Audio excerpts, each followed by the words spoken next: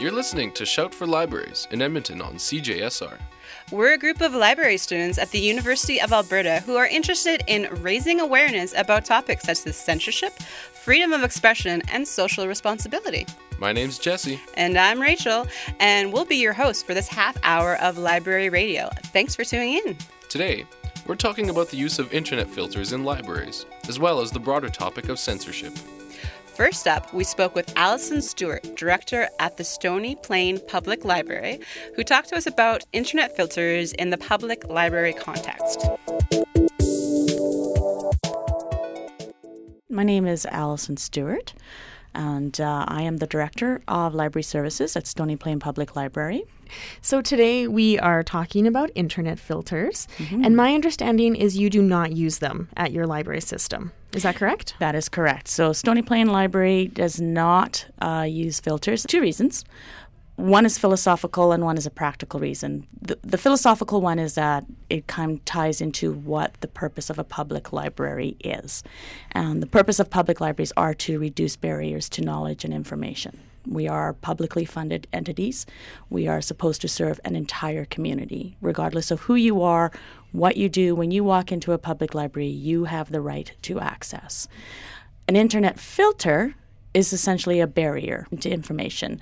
The Alberta Library Association's paper on intellectual freedom and internet filters doesn't mince words. It basically says it's censorship.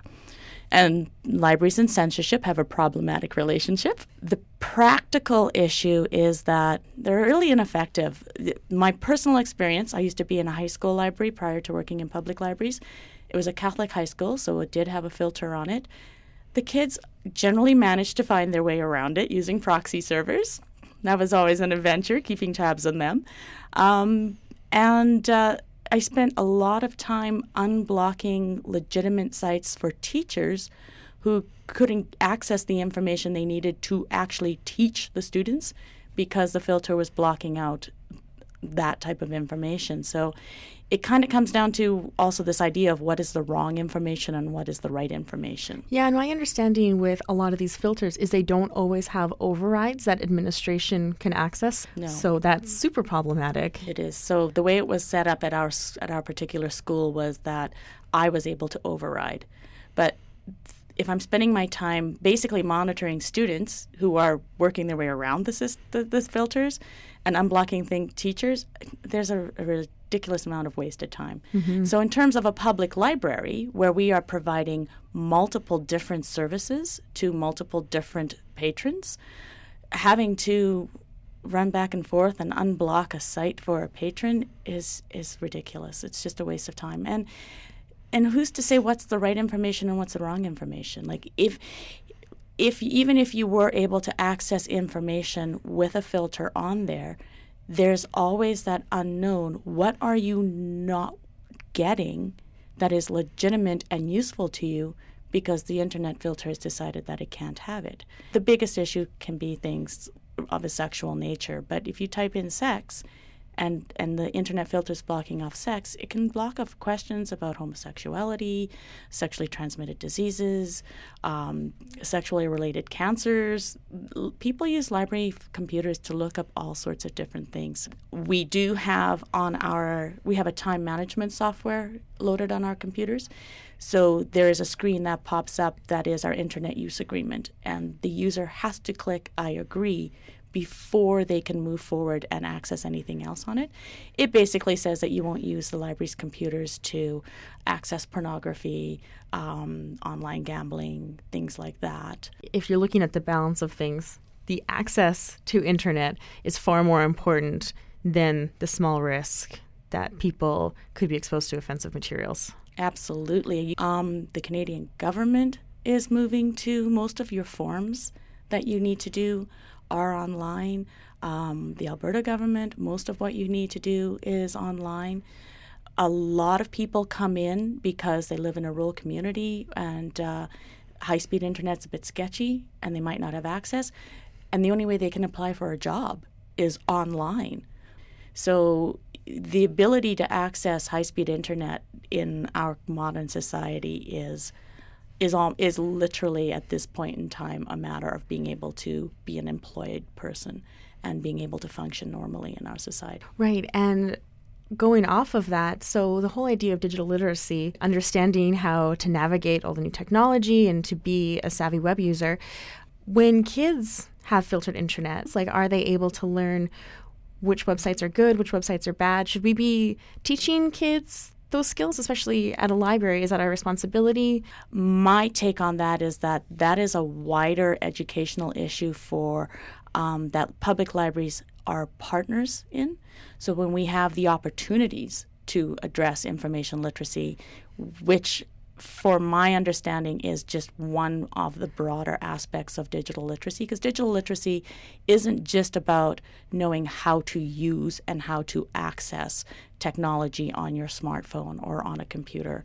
It's also that ability to, as you say, navigate and assess the information on a website. And it's also something that it's not going to come through in really emotionally charged conversation about internet filters. If someone says, well, I don't want my kid being exposed to porn, you don't really have a snappy answer in return to explain the nuance of learning how to navigate safely and being critical and mindful of where you're accessing information. Yeah. And that is actually part and parcel of our larger conversations we have in public libraries, because for our library, we go by the Canadian Library Association Statement on Intellectual Freedom. Essentially, if a patron walks into our library and they have a library card in their name, they can sign out any item in our library that they want. So that's regardless of age.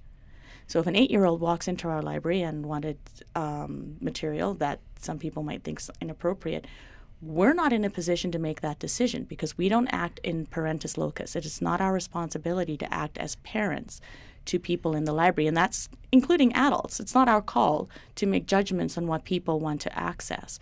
What we can do is explain to parents and say that we make sure parents know when they give their child a library card, this is how this is going to work. If there's materials that you don't want your child to access or you don't want your child to see, then we suggest that you have conversations with your child. And that's comes in with the internet use as well. We can help you if you need information, if you need some more ways of expressing these things to your child, and you want some tools. We can absolutely help you with that, but you need to have those conversations because we can't do it. We don't know what you would like your child to know. It sounds like the whole approach when you don't have filters is a little bit more holistic, like providing tools, having conversations, even going back to what you said earlier about how you have an acceptable internet use policy that people have to agree to. Not having internet filters makes it a bigger conversation, but a more productive one that's going to guide people to better internet use and to maybe even feel like they have more of a relationship with you. Would you say that's accurate? Like they're more part of the community? That's absolutely accurate. And again, that's the way public libraries fit into the community. That's one of the roles we play is we're there to help you access information. Well, great. Thank you so much, Allison. I really appreciate your time today. Well, thank you very much for asking me. I really enjoyed this. Thank you. That was Allison Stewart in conversation with Amanda, discussing internet filters in public libraries. If you're just tuning in, you're listening to Shout for Libraries on CJSR. Today we are talking about internet filters, a topic of great importance to librarians because of its close ties to censorship and freedom of speech. Let's take a listen to an interview with Dan Mirau, Library Director and Director of Learning Enhancement Projects at Concordia University, who will give us some insights into the issue of internet filters as it relates to the academic context.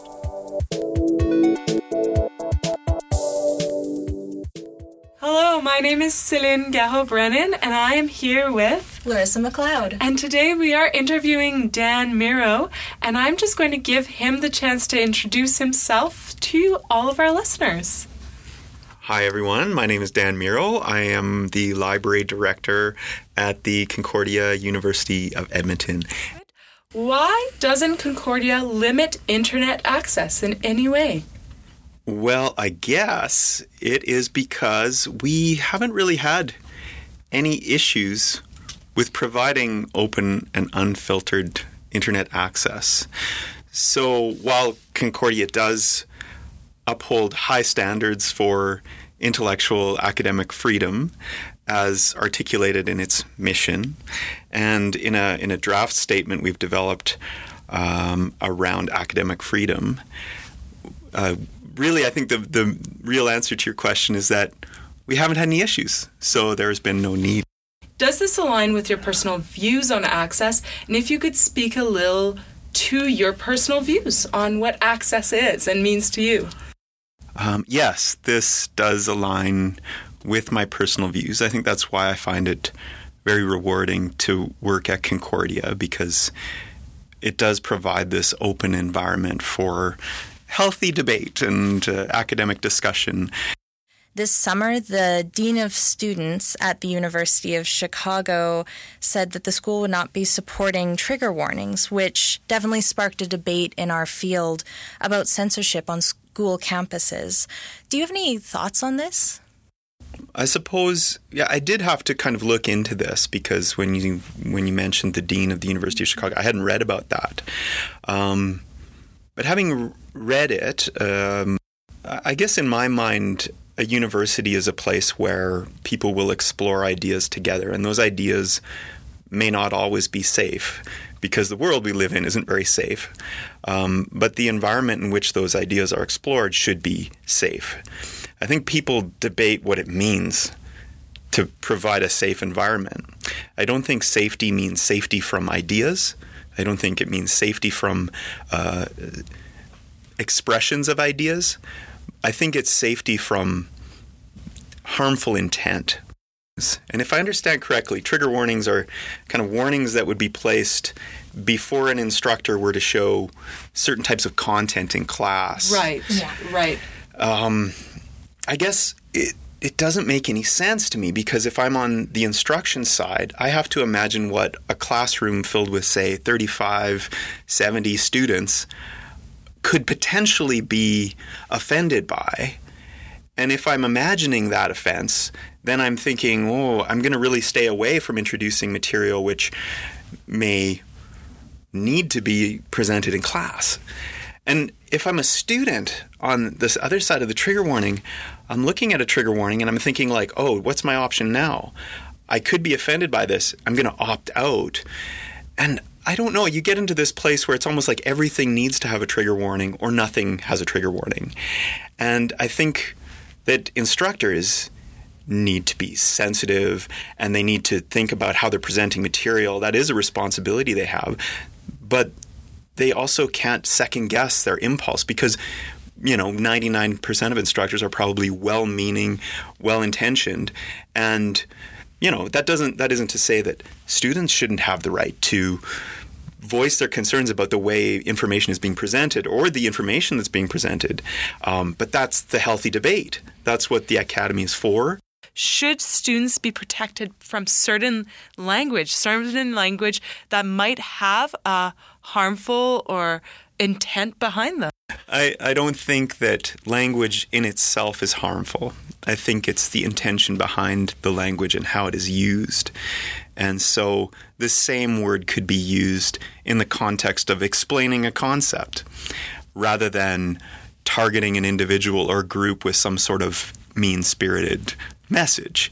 And so language itself seems somewhat neutral to me, though I think words can take on harmful connotations. And I think we're all aware as part of a community what those harmful connotations may be. And it's important to be sensitive around language, but I don't think avoiding specific words per se just is going to avoid any problems. What responsibility does a university have to protect students? Either protect them from offensive material, we've kind of talked about them, compared to the responsibility to give full access to information? I think that universities have a responsibility to provide safe environments in terms of physical safety. I think that there are probably ways of communicating that can be hurtful, harmful, violent, threatening, intimidating. And those forms of communication should be regulated on a campus. But I also think that in some ways those forms of behavior and speech are already regulated by Canadian law. And I don't know if the university has a real role or responsibility to further legislate behavior, speech, action, etc., at a more granular level. I think that students at a university predominantly, they're old enough to take it, right? And while instructors, I think, are sensitive and caring, and hopefully they're providing information and teaching with that view of, creating an independent thinker, and they don't want to paralyze people with fear or, traumatize them with, visual imagery or what have you that would prevent learning. They have to introduce those things. They have to make it slightly unsafe in order for learning to take place. While we were looking at this topic, we found it very tough to find any institutions that limit academic filters at all. Yeah. And so, have you ever encountered them? And what do you think is unique to the academic library setting? I have never encountered a post-secondary institution that uses some form of software to filter the internet. I've heard of network administrators shaping traffic based on content, but that has more to do with preserving bandwidth than it does avoiding people seeing or viewing or reading specific kinds of material. So I think that in some ways universities really are upholding these standards. But I think it's very important that you're asking these questions. In you asking me these questions, I spoke to our Chief Information Officer at Concordia and talked to him about it. And even in raising the question, you can see how he's already thinking. He's like, what is our end user agreement and what does it state? What are the prohibited uses of the network? And of course, they're things that are already prohibited by the law, more or less. But for us to review those things, to think carefully about how our articulated policy upholds the standards of the Charter of Rights and Freedoms, the Declaration of Human Rights, because language gets old. And sometimes we don't look at these policies and what were well-meaning at a time and meant to address specific issues at the time. They date. Well, thank you so much, Dan. We really appreciate you being here. And thank you for a wonderful interview. Thank you. It's been my pleasure. That was Dan Mirau in conversation with our own Celine Garreau-Brennan and Larissa McLeod talking about censorship, internet filters, and academic libraries.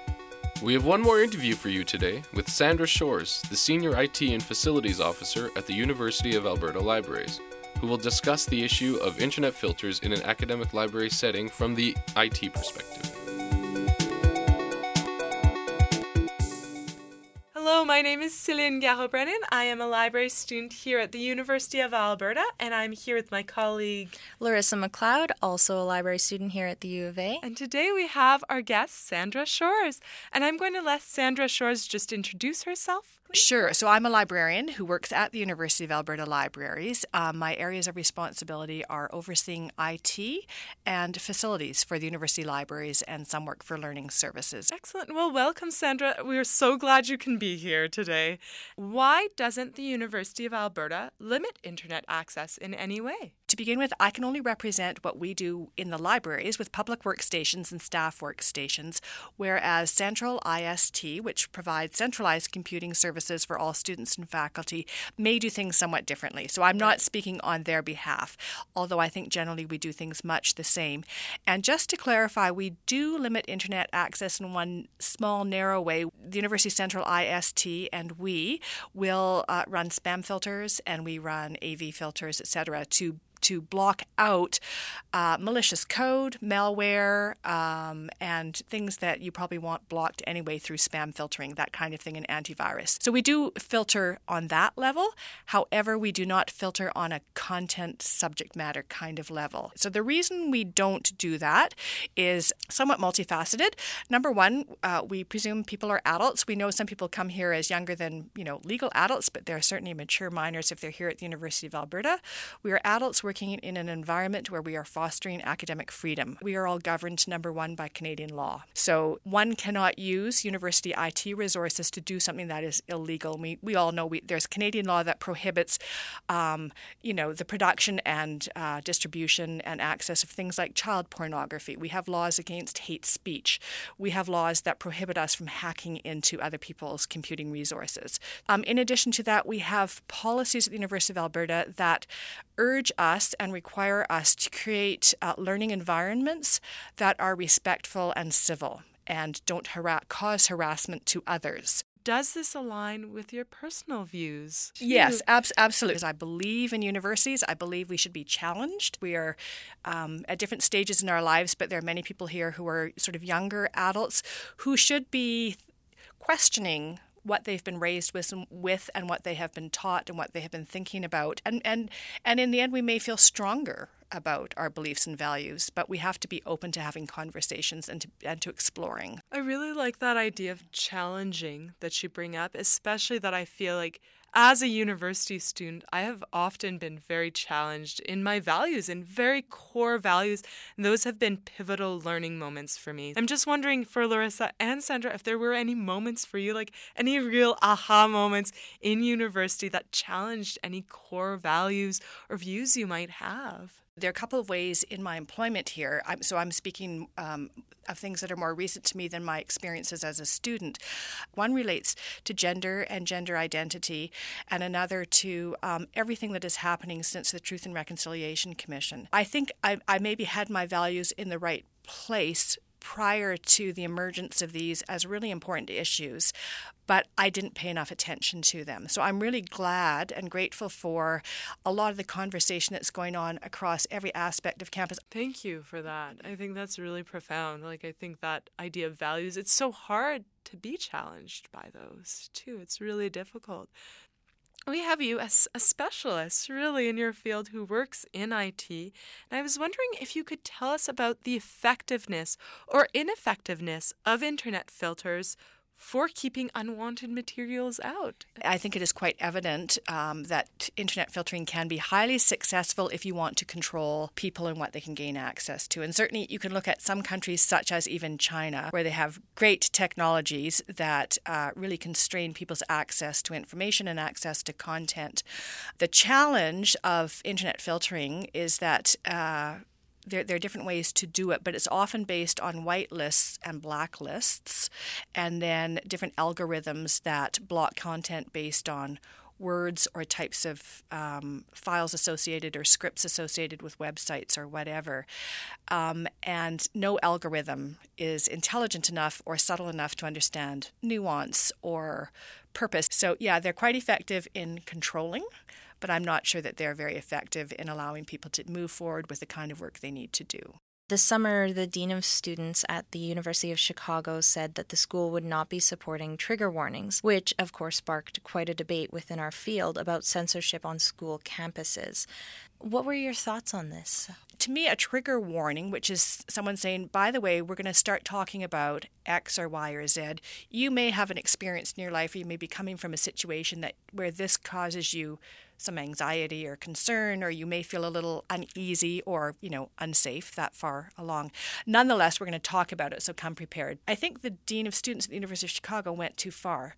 I see nothing wrong with saying to people, warning them and saying, we want to create an environment of respectful conversation. We're going to talk about this. I like the idea that we have in our information technology use and management policy that we are open about academic freedom, and academic freedom to me speaks very much to the heart of what happens in a classroom, what happens in a teaching and learning environment. But I think we have to be open about what we allow to be discussed, but I think we need to try to maintain a supportive and a civil and a respectful environment. That respectfulness means respecting the diversity of where people come from.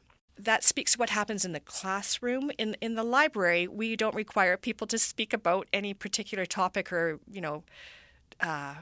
participate in conversations that could be very, very difficult. What we like to think about in the library is that we do provide a bit of a safe space for people.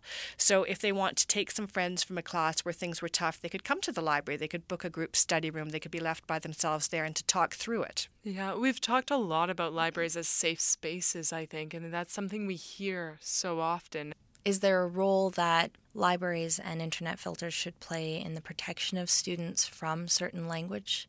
So my opinion is that no, libraries don't really have a role here. You know about Banned Book Week, yes. Right?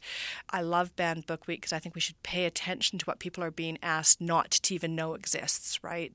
And I'm not talking about elementary school or kindergarten or whatever, but at a university, if you are at a website and it offends you, well, go away from it, right? We're not going to filter that. You're an adult. So I don't see that the library should be trying to protect students or others from content or language. Is there anything else that you think is unique to internet filters in academic libraries versus public libraries or school libraries? Younger children who are less able maybe to discern or judge for themselves, maybe it just may be more beneficial for them to be directed towards sites that are great for the kind of work that they should be doing at that age. That's a personal opinion. I have never worked as a librarian with young people. I've always worked at the university level, so I don't have work experience that maybe will better inform me. So I could say I'm open to the idea that maybe there's a role for that kind of a tool in those settings. I wouldn't prejudge that, I guess. We just have one last question, which we ask all It's the our librarian interviewees. question. It's the librarian Yes. question. It definitely is. So, do you have anything you are reading right now or you've recently read? It can be related or not related to internet filters. Really doesn't matter.